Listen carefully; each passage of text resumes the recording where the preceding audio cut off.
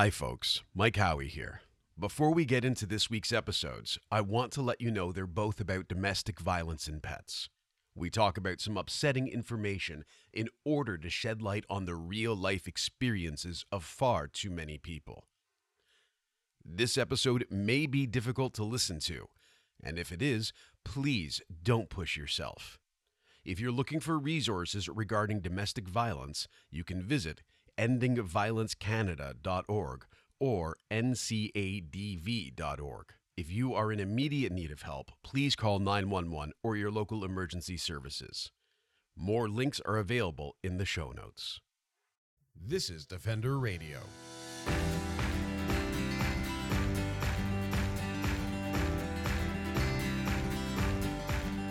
I'm Michael Howie, and this is Defender Radio, the podcast for wildlife advocates and animal lovers, brought to you by the Fur Bearers. Don't worry if you've already heard this. There's 2 episodes this week, and both have the same first 30 seconds or so. I struggled with how to write the introduction to these 2 episodes. Domestic violence and the connection to pets is a subject I've long wanted to discuss, and now that I've completed 2 interviews, I'm not sure how to go about talking about it. The unsettling truth is that there is a link between domestic violence and pets. That too often, people have not left dangerous situations due to fear for their beloved pets, or because there aren't options for them to leave with their pets. I spoke with the Urban Resource Institute in New York and Parachutes for Pets in Calgary. The former is a larger organization that offers an array of services, including victim services, legal services, safety planning, shelter space, and homes for families and individuals, and more. The latter is a grassroots group creating much-needed community supports for pet families, including specific supports in relation to poverty, social upheaval, and domestic violence. The original plan was to have 1 large episode. But each of these conversations deserve their own space, and that's why you have 2 episodes in your feed this week, 813 Part 1 and Part 2. Parachutes for Pets in Calgary is a grassroots organization that is working to build community supports to protect the connection between people and their companion animals. Their programs include providing pet hampers that have food and supplies, vaccine and wellness clinics, emergency pet packs, and more. Often, their services are called upon when people are leaving abusive situations and need support to keep their pets with them. I connected with Melissa David, founder of Parachutes for Pets, to discuss the evolution of the organization, the needs they address, and how you can support them, or create supports in your own community. To start out, how did this organization start? Let's start at the beginning. What's the story of Parachutes for Pets? Sure. So it started with me. I've always been a huge animal lover. Grew up on a farm, always brought strays home, volunteered at a vet clinic through high school, just loved animals. And then my career took me in a different direction, more into the legal law enforcement side, but I still loved animals. Like as an admin for the RCMP, I would, my first post was on a reserve just outside of Calgary. And on my lunch hours, I would drive around and I would have first aid kits for the res dogs, and I'd have food, and everybody would laugh because my desk was like full of dog bones. So yeah. And then like sometimes the locals would be walking through town and they'd stop at the police station to get their dog bone because they knew I had some. And so just a huge animal lover. And I remember, I guess it'd be just about 3 years ago now, I was sitting in my car on my lunch break, and I heard a story that just made me burst into tears. And I had been volunteering for various just animal rescues, and I had heard a story on the news that a dog had been abandoned in land stores. And so the owner had come in, left the dog, left the staff, kind of noticed this dog walking around, called the Calgary Humane Society.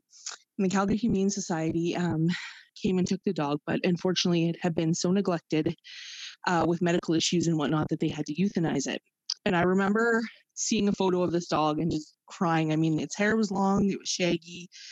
Obviously, like it just hadn't been groomed, was diabetic, didn't have any attention. And I inquired around to find out is there any resources? How can I help? Like, is there anything? Because my opinion was if the owner left it, she or he did want the pet to get help, but it was just too late.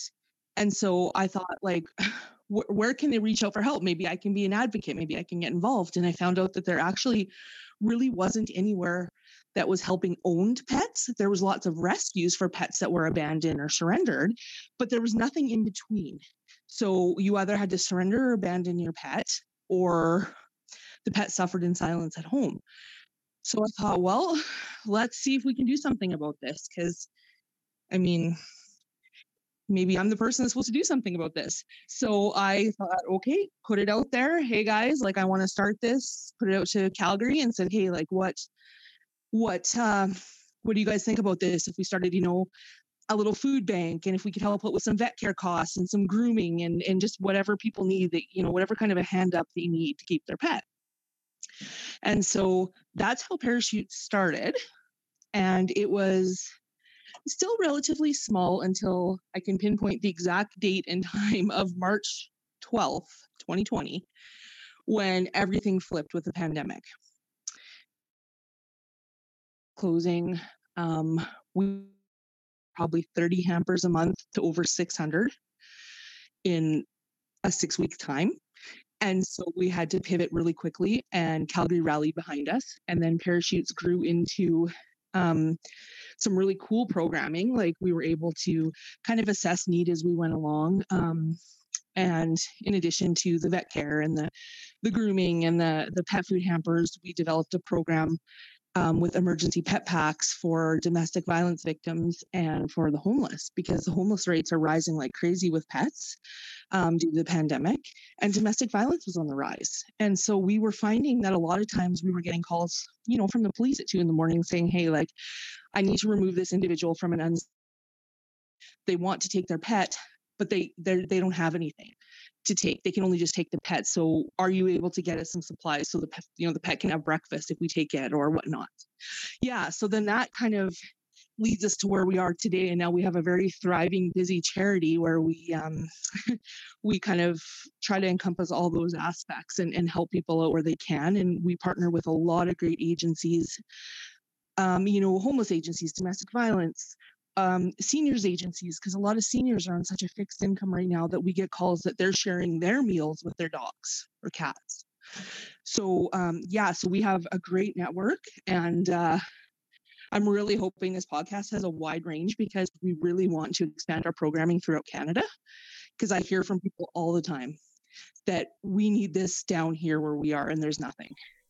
So going through the website and stuff, it's really interesting because you do have these really cool programs, and I like the idea that it's for keeping pets and families together as much as possible. And we know that when families stay together, and that family can look at whatever it looks like, and whatever situation it may be, it tends to be better if you are choosing to stay together and it is a healthy relationship. We're not talking about the domestic violence relationships, but when a family stays together, they can heal better. They have their community with them. And we've seen the stats out of the US, and I don't know if Canada has as much depth of statistics on this subject, but we're very clearly seeing people saying, I'm not leaving this situation because I fear for my pet's safety, because I can't abandon them. 100%. 100%. We hear that all the time when we get those middle of the night calls, especially from the police or whatnot, saying, hey, like, we need to get this person out. It's, a matter of life and death. They're not leaving without their pet. And then we come in and reassure that, hey, because a lot of times, and that's the issue too, is we need to get some more pet-friendly shelters available, and that's something that's definitely on our list. But in the meantime, it's tough because there's all these great programs being offered for pet safekeeping, but it does separate you from your pet, and a lot of people just aren't going to go there. Yeah. So they would rather take, the more unsafe option than that. So, we get on the phone and we explain what we do and how we can help and give them some reassurance. And we've got a lot of wonderful partners in low-income housing too, that have now the housing's gone pet friendly, and they've been such a great help to us to try to get some individuals placed rather quickly. And we also, one barrier we did find that we acted on quickly was some of the safe houses in our area, for sure. You have to have your pet up to date on vaccines and spayed and neutered to get in. Yeah. And sometimes that's just not in the cards, like financially. Mm-hmm. So that's one thing that we definitely make sure we tend to is getting the pet spayed or neutered and vaccinated or whatever they need to meet those requirements to get into that housing. Yeah. Well, and again, it's there are many times you'll come across folks who are very loving to their pets. And it's the choice of, okay, I can pay for this $200 surgery that by and large, in the argument of life and death is unnecessary. And I say that in the context of what we're talking about, not overall. Yeah. So do I pay $200 for that, or do I pay $100 to make sure we have somewhere to stay or food to eat? Absolutely. Or something like it? A lot of these situations, you're making the least bad of many unfortunate choices in front of you. 100%. And it's very important that we come at that without judgment, because there are, as we know about all of these scenarios, there are so many moving parts and so much experiential insight and all of that kind of stuff. And that's our number one guideline. And I always, when we train our volunteers, that's the number one thing I say is we never judge. And we are not going to judge, because these people have probably been through so much that we can't even comprehend and we don't know about.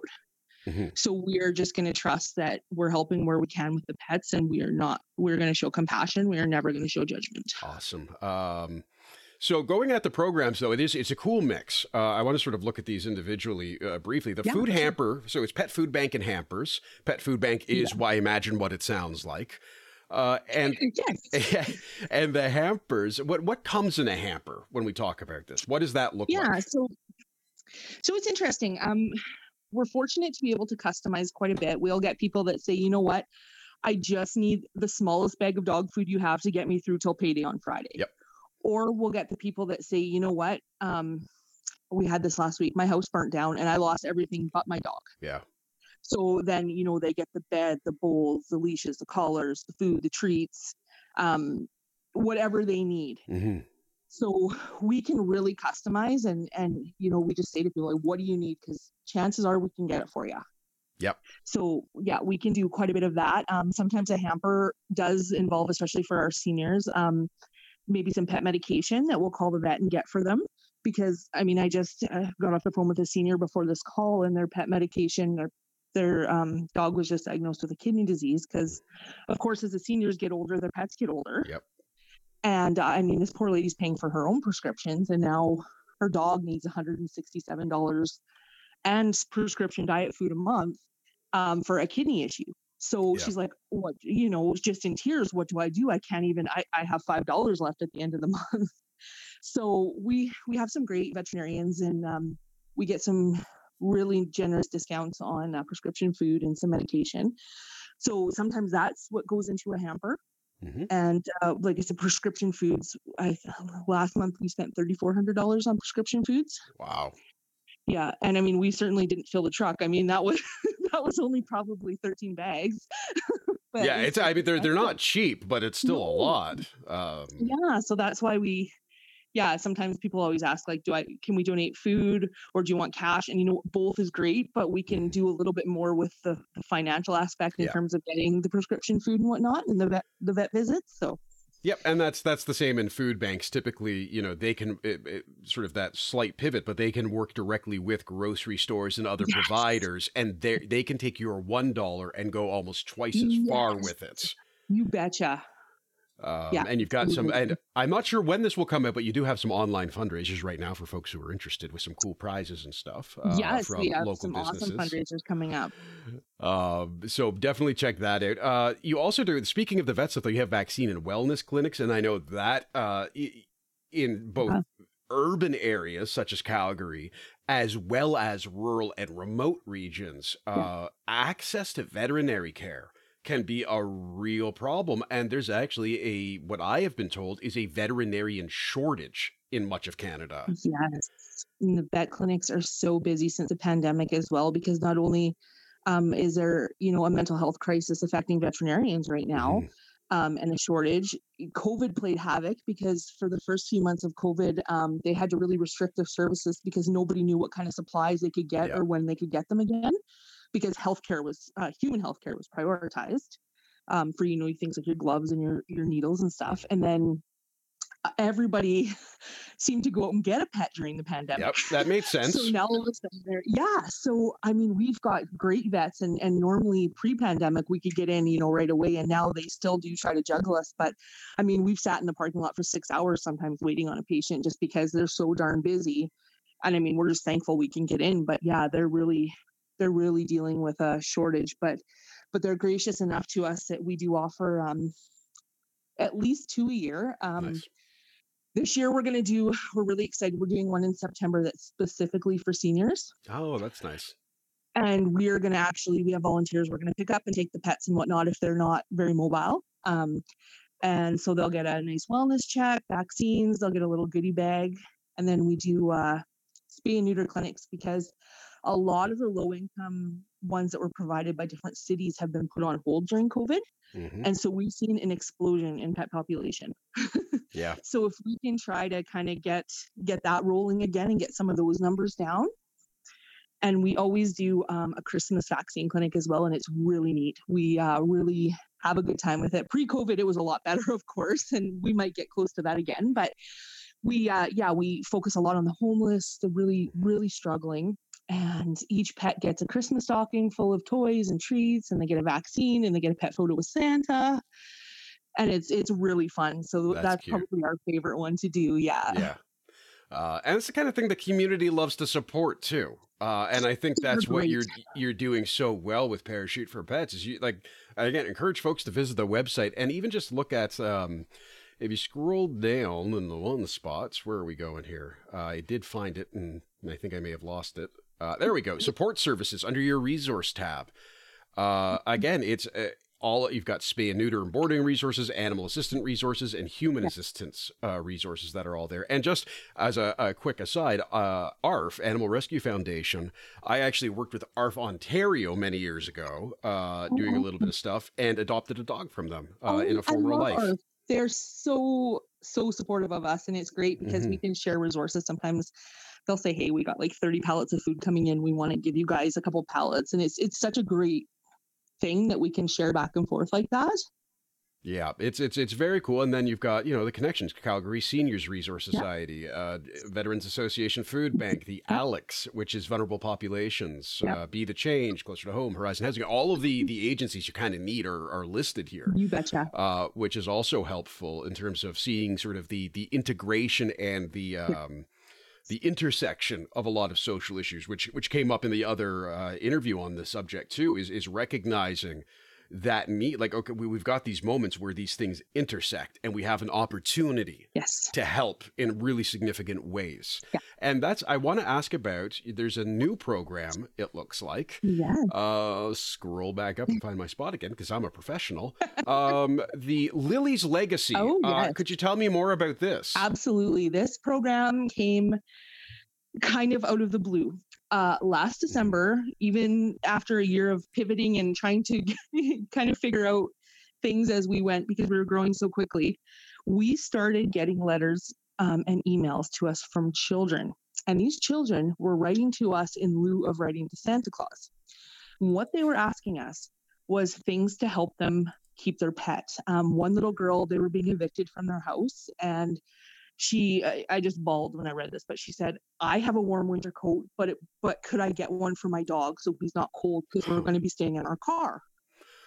And I just sobbed, and they kept coming, and we ended up with 21 of these from different children. Wow. And so I was really naive. I had not thought about the children and all this prior. Like, we saw children in the domestic violence cases and whatnot, but we didn't hear a lot from them in other ways. And so I'm going, oh my goodness, we need to do something quick. So we put on an emergency drive, put out to the community what we needed, what these kids were asking for. And I mean, we even had, a couple players from the Calgary Flames show up. Like, it was amazing. People showed up for these kids. And then we were able to, on Christmas Eve, we were able to deliver all their wishes. And then we had a generous donor come forward and sponsor each one to get a toy. So we went Christmas Eve, Oh. the kids got toys, the pets got taken care of. We were able to set up housing for that little girl who was going to be evicted.